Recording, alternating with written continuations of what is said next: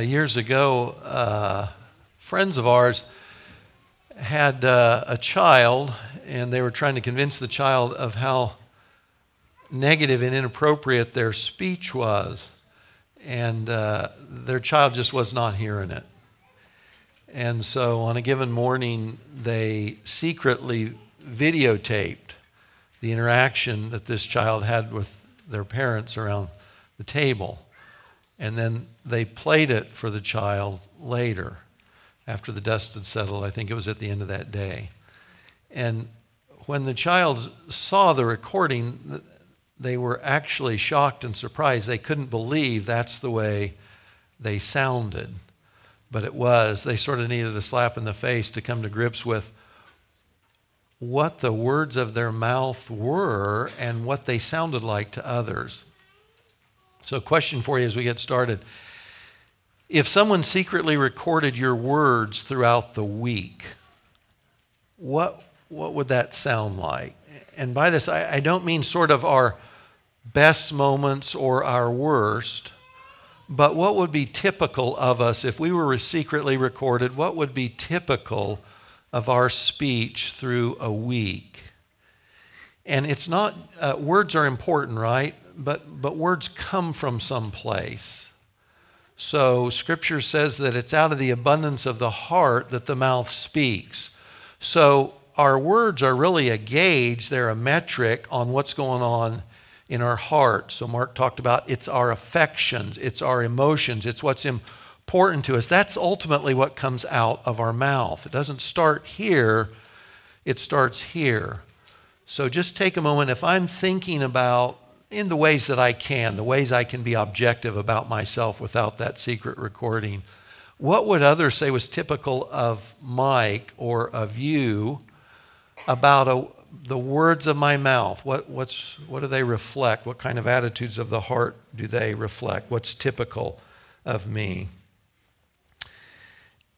Is my speech more often characterized by negativity, complaining, put-downs, sarcasm, or by thanksgiving, uplifting comments, and praise?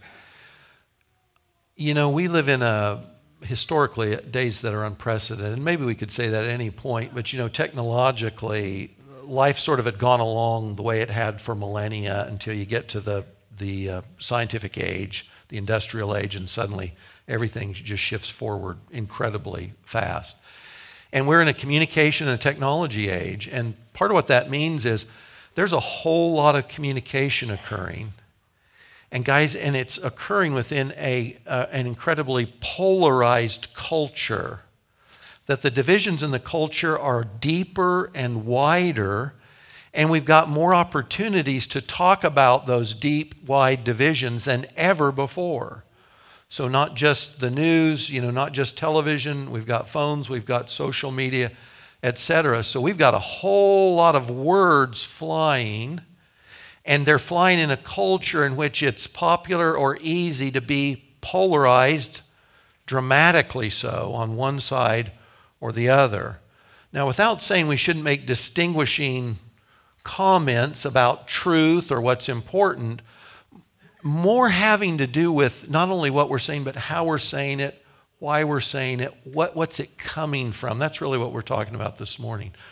Christians, followers of Jesus, should be characterized by an attitude of thanksgiving that comes out, again, thinking of Mark's introduction to the service and also thinking about Willie's Sunday school this morning, should be coming out of an attitude of thanksgiving to our Creator, our Savior, and the one who sustains us day by day.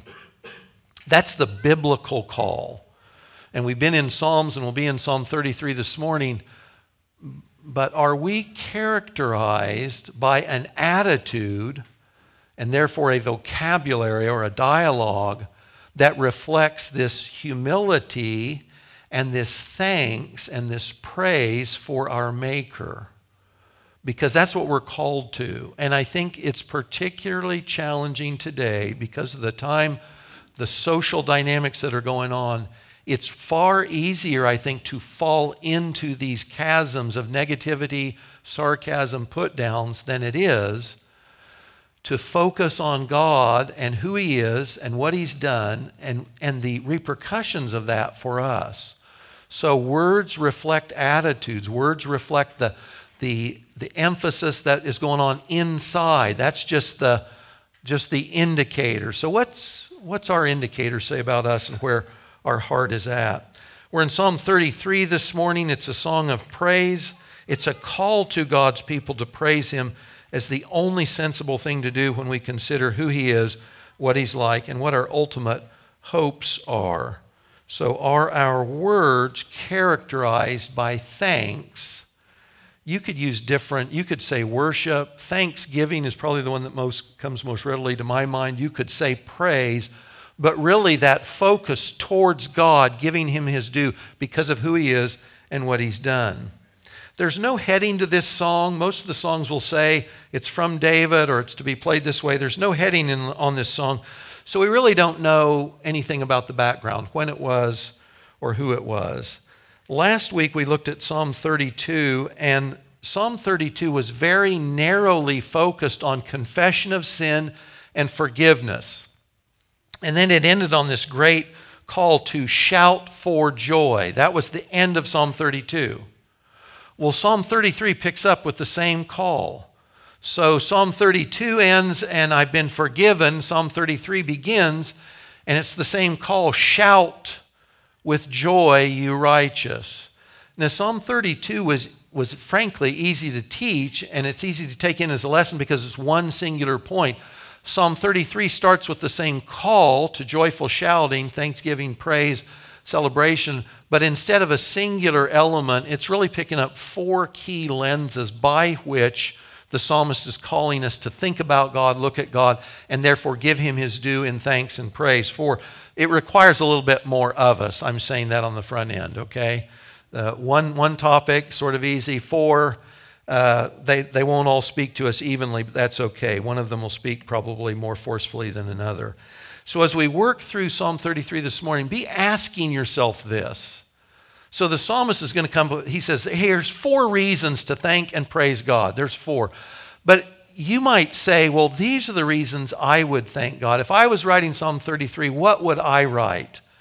The question for yourself, what is it that sparks in me that affection, that thought, that memory to say God is worth praising, God is worth thanking? Where am I coming from on those causes for thanks and praise?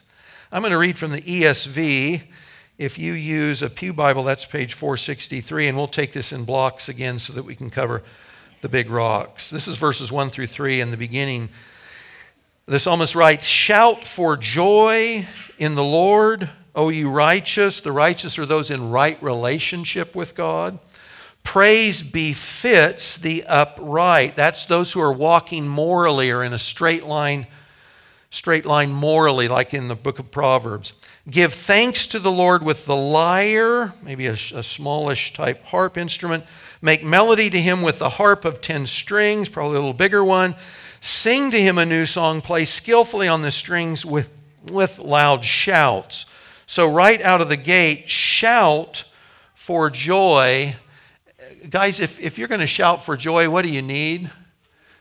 You need joy. You need joy. If you're going to shout with joy, you got to have some joy. Now, we try and keep it real. We're not interested in being religious or playing at church. So if you say, life's hard, guys, and all of us go through challenges, right? I might have sin challenges that just weigh me down. I may have physical challenges. I have emotional, relational challenges. We're not negating that at all. But if you're a Christian, you have the source of all joy within you as a believer in Jesus Christ. So you start with the promises of God in God's Word. That's a pretty good place to start. I can have joy because of what God said.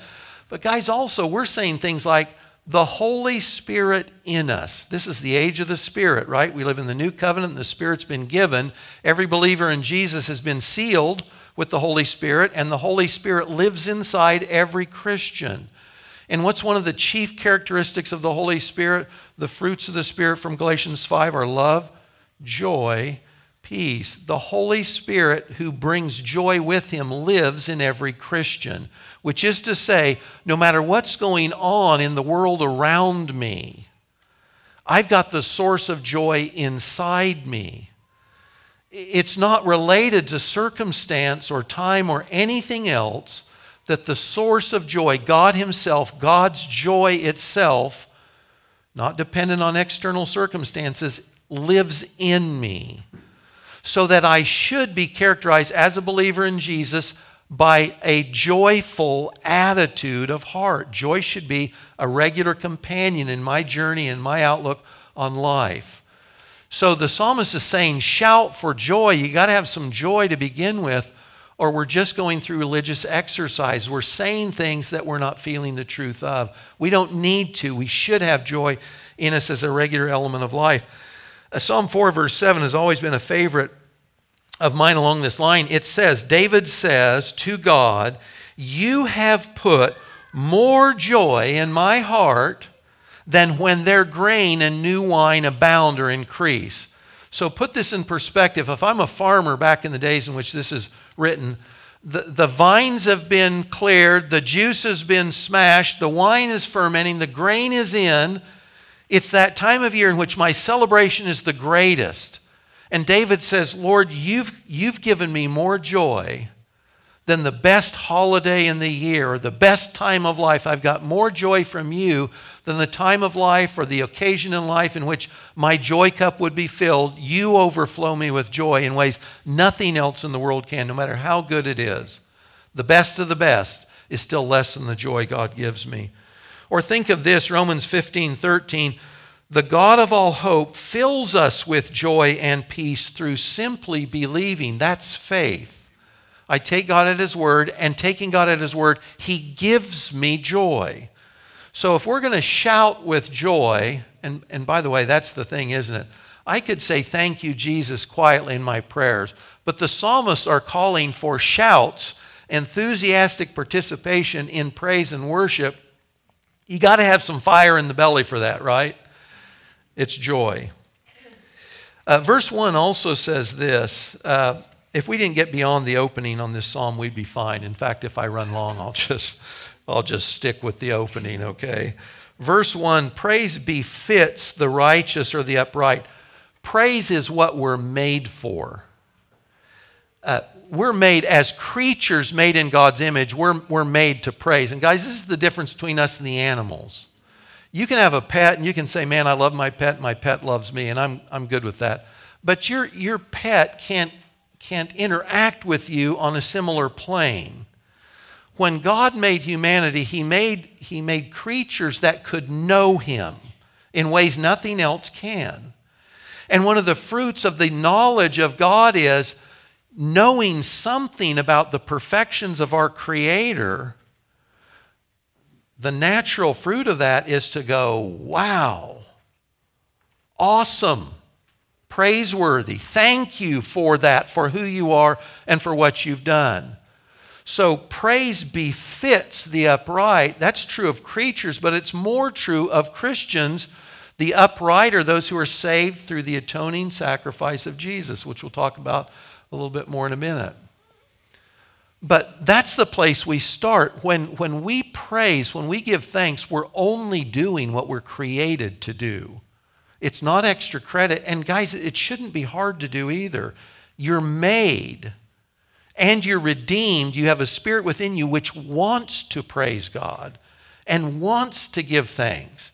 In fact, this notion of befits, the thought is that if you went to a tailor and you had a sport coat made to your measurements, or you had a dress made for your measurements, it's made for you so that when you put it on, you say, it fits perfectly. I have very long arms, and my brother would bring me things and he'd say, here, try this on. I'm like, you don't get it. You don't know how long my arms are. And nothing you give me is going to fit. And I remember one time I put a sweater on and the arms were long enough. I put it on, it's like, it was made for me. Well done. Well, that's the thought here.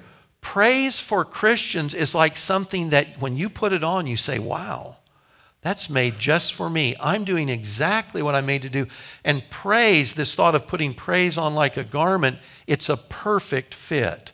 So the psalmist is not asking us to do something that's hard. You got to start with joy. But he's saying you are made to do this. And you are redeemed to do this. So this shouldn't be hard. That's why it should be characteristic of us. It should be the norm unless and until something else is knocking it out of the way. That's a different issue. But praise befits us. Alan Ross in his commentary says, a believer without praise is like a person who's not properly dressed for the occasion. I forgot to put something on. You know, you run out of the house and you realize, oh, I forgot my wallet or I forgot my jacket. That's the thought. In praise, we give God thanks for who he is and what he's done. Salvation above all. God's common grace is crazy good to us, but God's particular grace and salvation most especially. So what are we thankful for? Just ask yourself that in the moment. What am I thankful for? And this shouldn't be hard, because once you start, the list just gets easier because your mind just keeps going to more and more things to be thankful for. Giving praise, this is the other thing he brings up right from the beginning. Giving praise includes both our words and music, lyrics and musical instruments. You see that in verses 2 and 3, with a lyre, with a harp, on-stringed instruments, with loud shouts, voices, and singing. So the call by the psalmist is words and music wedded together, achieving their highest good, their most excellent end in the praise of God, the maker of music and or the chief musician. Now, if we had no instrumentation, we would sing, we would call it a cappella, and God is pleased with that, right? The outflow of our heart in praise to God from our voices only is a good thing. If that's all we do, we're good. There's no complaint about that. But music can help us emotionally connect with the truth of the lyrics we sing. Musicians worship as they play. You know, for a musician, playing is an act of worship. I'm playing for God's glory. That in itself is an act of worship. But they're helping us enter into the truth of the words of the lyrics. The music isn't an end in itself. It's a means of worship, and it's a help to worship. Now, you know, it's possible to listen to music and to be caught up emotionally in music that has nothing to do with God. And I'm not even saying that's a bad thing. I think music is part of God's common grace to humanity. It's good, period. Can you abuse it? Of course. But here's the thing. I can get caught up in music only, and that's not the same as worship. That's not the same as praise. I'm just caught up in the music, and it's emotionally compelling. But when we talk about music with worship, we're talking about something that emotionally is compelling, but it moves us body, soul, and spirit towards God in praise and thanks. So it becomes a means to the end. If we go away from a worship service and our focus is on the music, we've confused the means and the end. The music helps us worship God. You remember Jesus said in John 4, God wants us to worship. He's looking for worshipers, but we worship in spirit and truth. The music is meant to help draw us in, as the psalmist says, so that we worship in spirit and in truth. We're incredibly blessed too. I would be negligent not to say we have great worship teams. We have tech teams that are here every Sunday. They're here early and they help us, but they're always helping us towards the end, which is we're seeing God more clearly. We're giving God his due. All those things are helps. They're not the end in themselves, but they're helping the rest of us enter God's presence in thanksgiving and praise. He also says, verse 3, new songs. It's because God's work in your life and mine and in the world, it's always fresh, it's always going on. We can always come up with new songs of worship because God's always at work. Verses 4 and 5, he talks about the 4 causes for praise that we'll look at. Look at verse 4. For the word, 4 is because, so why are we called to joyful shouts, praise, and thanksgiving? 4, because the word of the Lord is upright. All his work is done in faithfulness.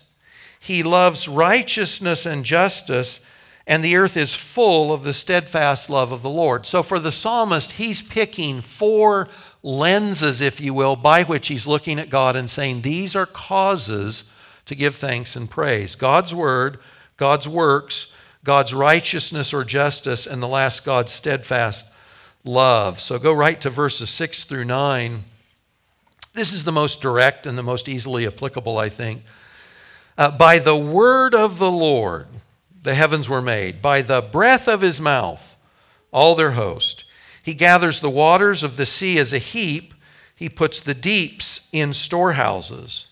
Let all the earth fear the Lord. Let all the inhabitants of the world stand in awe of him. Why? Verse 9. For because he spoke, and it came to be. He commanded, and it stood firm.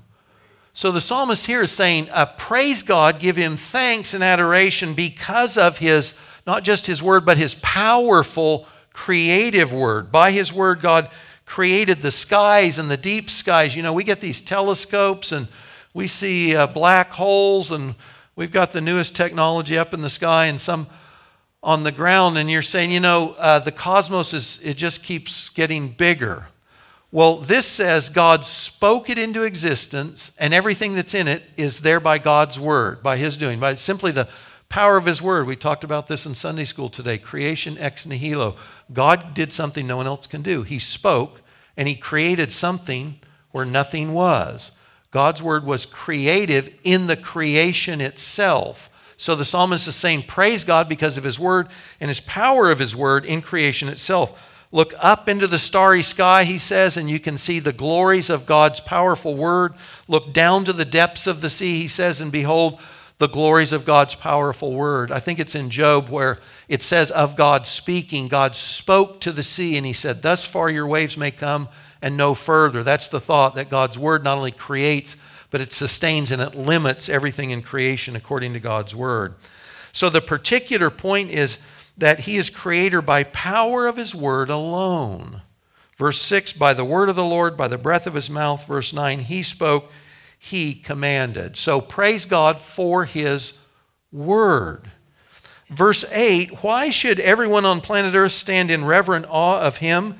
Because by the creative power of his word alone, everything that is has its existence. Everything that is and everyone that is or has been or will be is here by God's creative word. Now let me ask you a question. If God's word is powerful, and here it's praise for God, and it's specifically focused on the power of God's word to create, the power of God's word to limit and to form.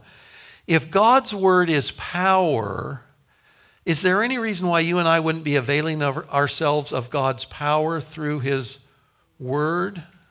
So think of this. If I want to harness the power of the sun today, on a sunny day, I can take a solar panel and I can put it out and it'll collect the power of the sun, right? And then I can use it. If I want to tap into the power of God and his word, what might I do? I might read my Bible. I might read my Bible. It's a suggestion. Might read my Bible. So praise God, the psalmist says, because of the power of God's word, that word created everything that is. In other words, there's nothing more powerful than God and his word. So I worship God, I thank God, I praise him. You get to Psalm 119, by the way. My friend Rick said, you're going to teach Psalm 119, right? I'm like, I don't know. I think it's 172 or 174 verses. But all it does is it praises God's word. You know, throughout Scripture, God praises his word for us. It's a major theme. And the psalmist says it should be a theme for us. And it should be one of those things that inspires us to give thanks. God, thanks for your word. Thanks for your word in creation. But thanks for your word today, sustaining me, giving me direction, etc.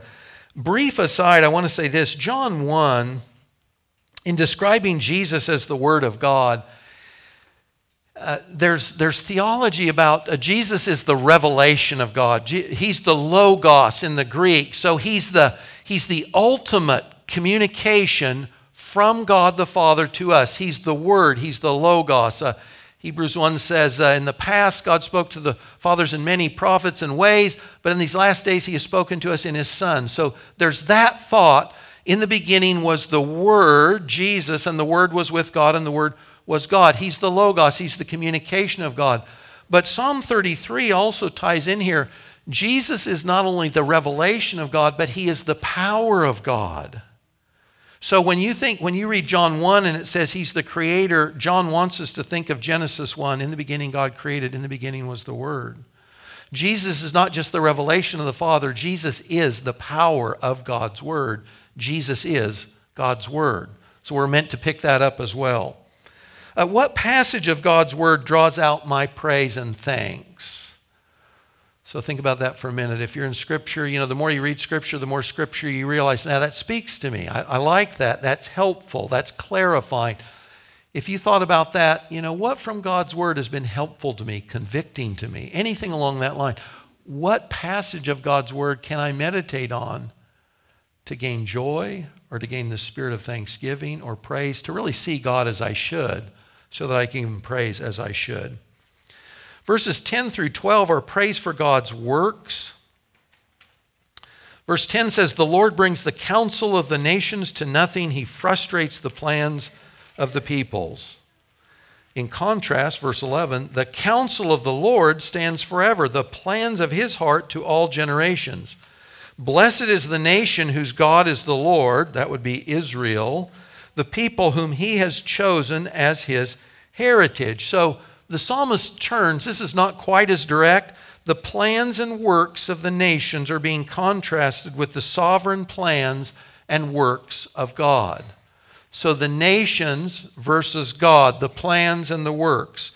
The nations with all their resources, think of politicians, armies, energy, wealth, work hard to bring about their own counsels and plans, their works. But it's God's plans, counsels, and works that will stand, that will succeed. So the psalmist is saying, in contrast to the works of the world, what the world's civilizations, empires, rulers are trying to bring about, in contrast to that, God is going to have His way. God is sovereign. His plans, His counsels, that's what's going to rule the day. Not all the fabrications of the nations around us. There's a passage in Isaiah 40, probably one of the best known passages in that long book.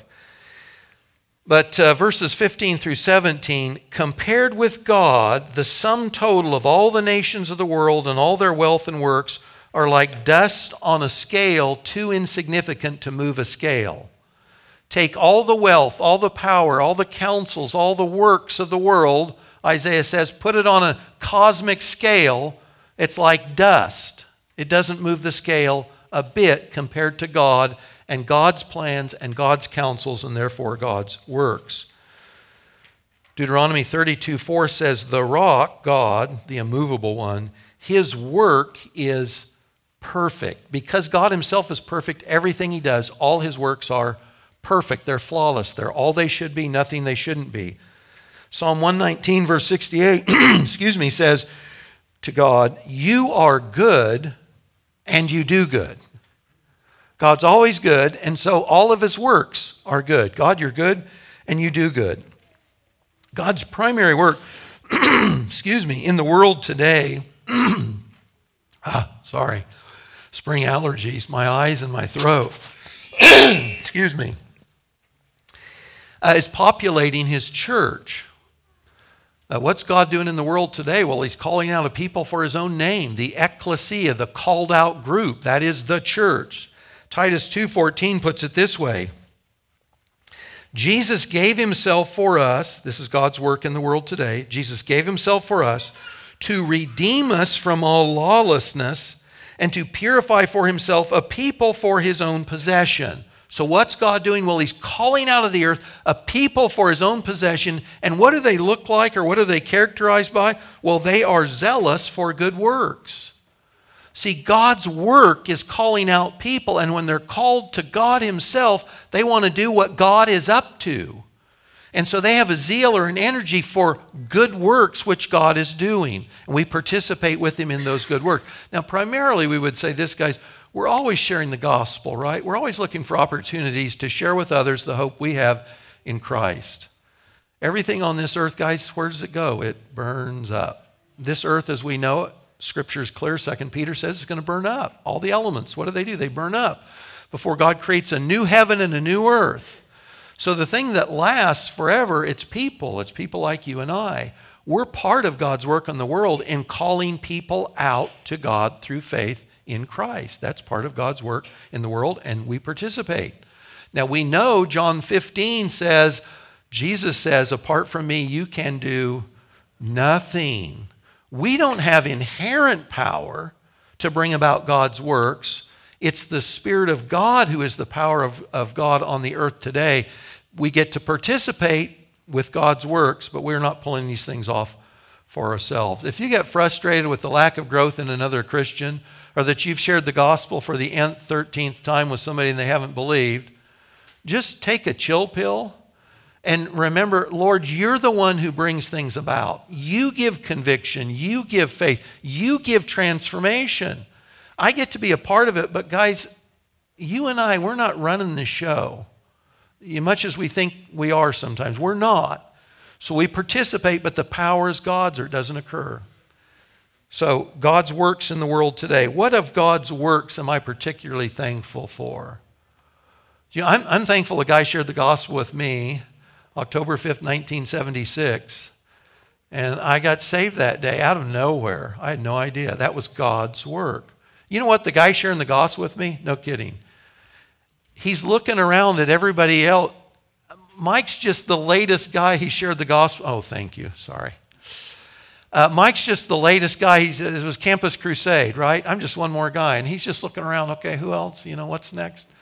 And I'm getting saved out of nowhere. You know, Mike, the unhappy pagan, the guy doing everything he ever wanted and as miserable as he can be. And that's God's work that day. And Jim didn't know it. The guy sharing the gospel with, he didn't know it. But that's what God was up to. He got to participate, and God brought me home. I'm eternally thankful. So we participate. It's God's work. It's got to be his power. What are we thankful for? So what's God done? As you think about God's work in the world, what are you thankful for? It could be your own salvation. It could be the folks you've been able to share the gospel with. It could be a number of things. What are we thankful for? What should elicit praise from us to God? Verses 13 through 15, praise for God's justice. Again, this is a little tangential. Verse 13, the Lord looks down from heaven. So think of a theater, if you will, or an arena, and God's got the high seat. He can see everything that's going on in the field below him. The field is earth. The Lord looks down from heaven. He sees all the children of man. From where he sits enthroned, he looks out on all the inhabitants of the earth. He who fashions the hearts of them all and observes all their deeds. The thought here is God's above and he sees everything. And he knows everything. And you can't hide a thing from him, no matter how good a scam job you do on somebody else. You can't scam God. He knows what we're doing. He knows why we're doing it. God is observing all people at all times. Nothing escapes his notice. A person may be able to fool others sometimes, some ways, but no one ever fools God. Hebrews 4:13 says it this way. There's no creature hidden from his sight, but all are naked and exposed to the eyes of him to whom we must give an account. Now, guys, this text that says God looks down from heaven, remember that this world is a world filled with sin and sinners. And God is a just God. And when God sees injustice, you know what he must do? He must judge it.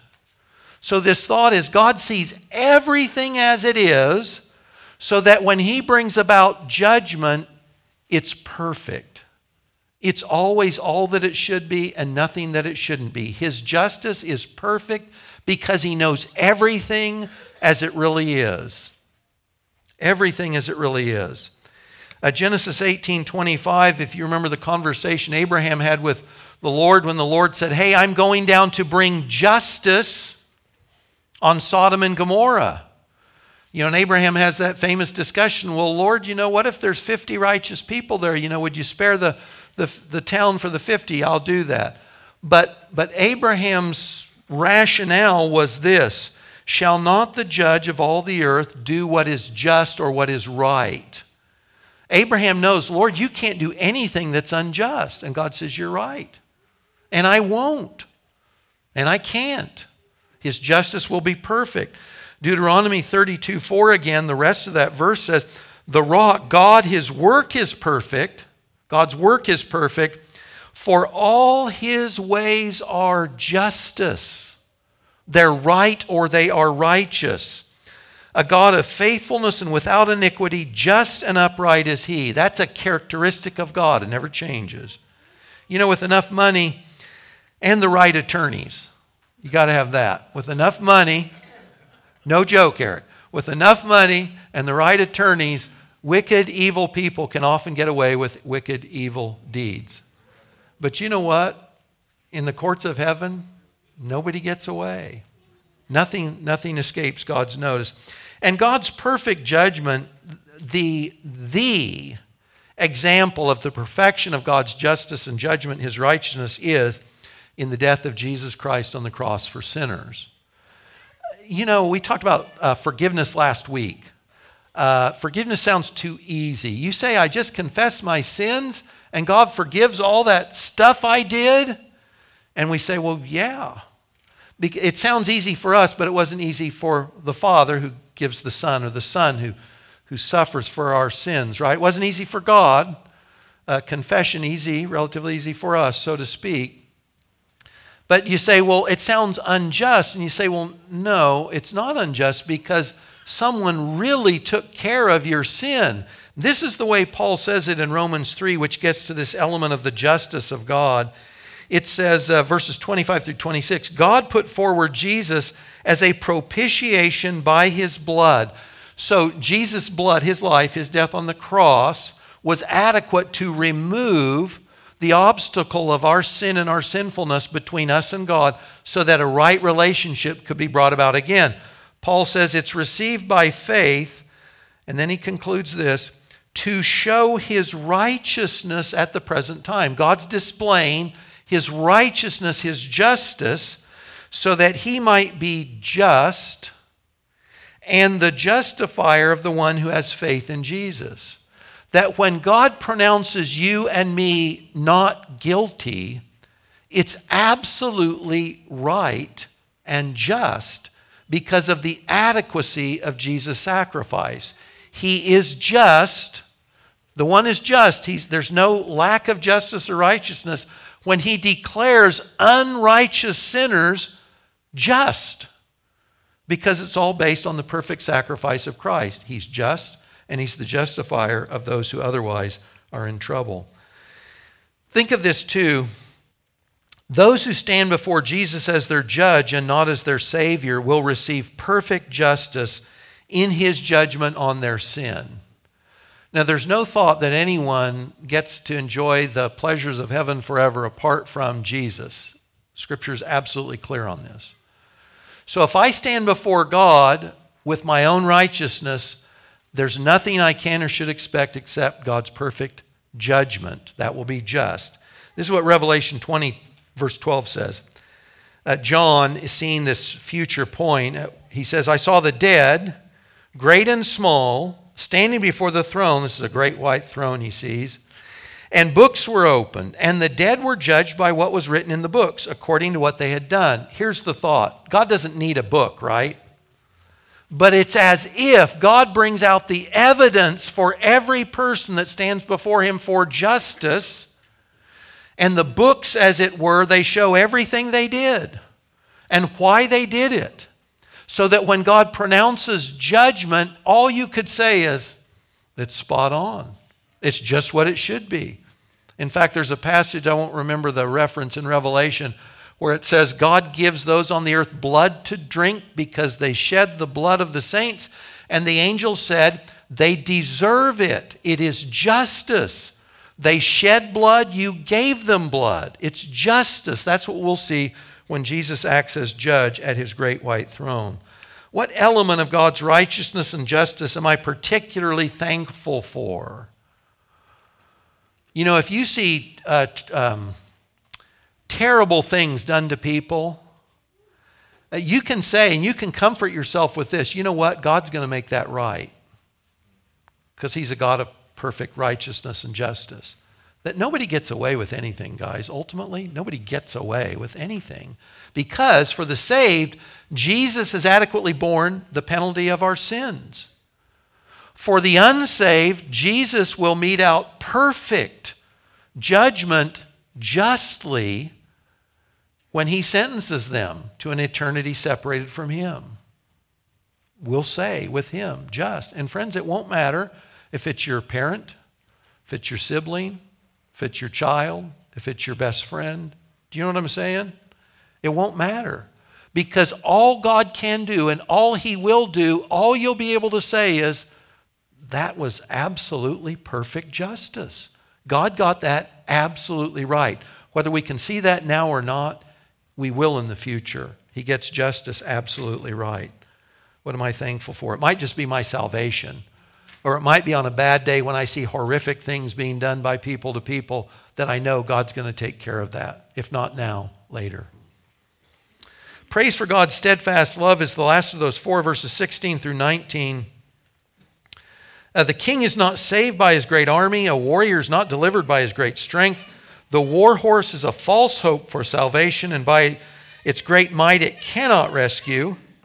Behold, the eye of the Lord is on those who fear him, on those who hope in his steadfast love, that he may deliver their soul from death and keep them alive in famine.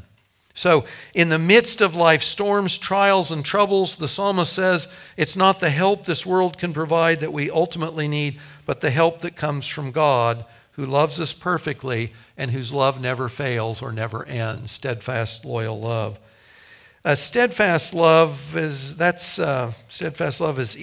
Some will say loyal love, loving kindness, kindness, mercy. All are used to translate the Hebrew word chesed. That word's used 238 times in the Old Testament. And 123 times are from the Psalms alone. God's steadfast, loyal love. Guys, of all the descriptions God gives us himself, the first is holy, and the second is steadfast love, or loyal, or faithful in this loving relationship he has with his own. You go to Psalm 136, every other line says, his steadfast love endures forever. You know, we say biblically, if something's repeated, God's making a point, it's significant. You got a psalm where every other line says the same thing. His steadfast love remains forever. God's characterized by steadfast love. Exodus 34, 6 and 7, when God revealed himself to Moses, Moses says, Lord, I want to know you, I want to see you. And God says this in part, the Lord, Yahweh, the eternally existent, the only God, a God merciful and gracious, slow to anger, and abounding in steadfast love and faithfulness. God says of himself, I abound, I overflow with loyal love. It never ends. God's eternal in all of his character. His love never ends. He delights in displaying loyal love to the objects of his affection. The power, so in contrast, the powers of the world are insignificant compared to God's loyal, faithful love. So if we have a problem in life, guys, we're fine about exercising biblical prudence and wisdom. Think of the book of Psalms. But ultimately, no matter what hoops we're jumping through, no matter what paradigms we use of applying knowledge wisely to a situation, we ultimately want to be saying, Lord, your will be done. Lord, at the end of the day, you make this thing right, or you take care of this. We're not smart enough, we're not wise enough, we're not good enough. You're all those things. So ultimately, we're casting ourselves at your feet, trusting that your steadfast, loyal love, that you'll make this thing what it should be. So we want to be faithful in all the ways we know to be. But we don't take confidence that somehow we're going to bring this stuff off. Ultimately, we trust in God himself. Armies and warriors and machines of wars, guys, in some sense, they're the most powerful things we've got on earth, right? We can devastate cities. We can wipe out nations. You can end life as we've known it in different areas with nuclear war. You can make sure nothing comes up there for a long time. But friends, all those powers, they eventually fail. Armies fail, and warriors, you know what happens to warriors? They get old. Their knees get bad. I know something about this. They wear out. The horse used as an image of power, you think about back in their day. We don't think about this today, but if you had a horse, you could carry a lot of stuff and a long distance. That horse was power. And guys, militarily, cavalry was decimating to foot soldiers. A guy on a horse with spears and shields and arrows, a cavalry group could decimate foot soldiers. And then they came up with chariots.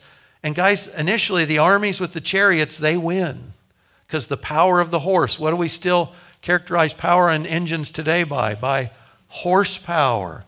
This was the image of power. And God says, nope, my steadfast love, it's better than all of that. Trust in me versus whatever your concept of power is. Trust me more than that. Hebrews 13:5-6 say this, quoting, God has said, I'll never leave you nor forsake you, so we can confidently say, the Lord is my helper. I won't fear. What can man do to me? God says, I'm with you. You've got me. We say, okay, I'm good to go forward. With whatever's going on, I'm okay. God's steadfast love for us has never been more fully on display again than in Jesus' death on the cross for us. So the steadfast love of the Lord never ceases. There's a song along that line, right? Do you remember Lamentations 3? Jeremiah has survived the downfall of Jerusalem. Guys, we have no idea what this looks like. Foreign army comes in and they kill you, with arrows and swords and spears, and it's your family, it's your friends, and you come through that, and what does Jeremiah say? Because he lived through it. And he says, you know what? The steadfast love of the Lord never ceases. Just keeps coming up, more constant than the sun, never ceases. If every friend forsakes us, if everything we trusted fails, in the darkest void, in the deepest valley, the steadfast love of the Lord never ceases. It can't. It's God's quality itself. Psalm 13:5 says, but I have trusted in your steadfast love. My heart shall rejoice in your salvation. That's a source of joy, and therefore joyful shouting, right? The focus on God's steadfast love, that I can count on it. No matter what's going on, I can count on God's loyal love forever. The conclusion, verses 20-22, our soul waits for the Lord. He's our help and our shield. For our heart is glad in him because we trust in his holy name. Let your steadfast love, O Lord, be upon us, even as we hope in you. So at the end of the day, joyful shouting is tied to this hope, this confidence, this trust in God and his loyal, unfailing love for us. And it becomes circular because the more I realize his loyal, unfailing love, the more joy I have to give him shouts of praise. Have we come to the same conclusion the psalmist did, that God is worthy of our thanks and praise, because of his powerful word, his sovereign works, his perfect justice, and his unfailing steadfast love? What would you add? What would you add to that list? If I want to be characterized by thanks and praise to God, that the words of my mouth overflowing from my heart, focused on God and his excellencies, what would I add to that? Because all of us almost certainly would. We'd say, Lord, when I see this, what you've done in my life, that's what I'm thankful for.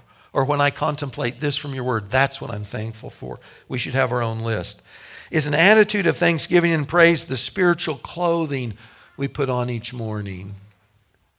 So before you turn on talk radio, before you put on Fox News, before you get on social media, have we clothed ourselves in our right minds so that we can listen to things and be helpfully, appropriately critical of what we're hearing and not being taken in by the sarcasm and the naysayers, but continue to live out this call to have an attitude of thanksgiving for who God is and what he's done? thanks and praise? Are we starting our day clothed and in our right mind? Are our hopes ultimately settled on God and His loyal love for us so that we live in confidence with a glad expectation for the future? Guys, you know what's going to happen to every person in this room? You're going to die. How's that for a good day? You're going to die. I went to church and they said, happy day, I'm going to die. Okay. We're going to die. You're not made to live on this earth as it is in these bodies. No one does. So we're either going to die, that'll be a good day, or we're going to hear Jesus call and we're going to join Him in the air. But either way, life as we know it now in this earth with these bodies, it doesn't last. It's never meant to. It's a given. So we are expecting something far, far better that lasts forever. If you're suffering the worst day of your life, you know what you can say? Thank God a better day is coming. And the day lasts forever. That's your future. So we have a hope in God's steadfast love because, guys, it goes on forever and forever and forever. With that, if you would stand, and if the words of this prayer that come from the psalm reflect your heart, why read this, pray this out with me. Lord, you are perfect in all you are and in all you do. And Jesus is the perfect revelation of your word and your work. Lead us to greater understanding of your ways that we might declare your praise as you deserve. May the words of our mouths and the works of our hands reflect your justice and loyal love.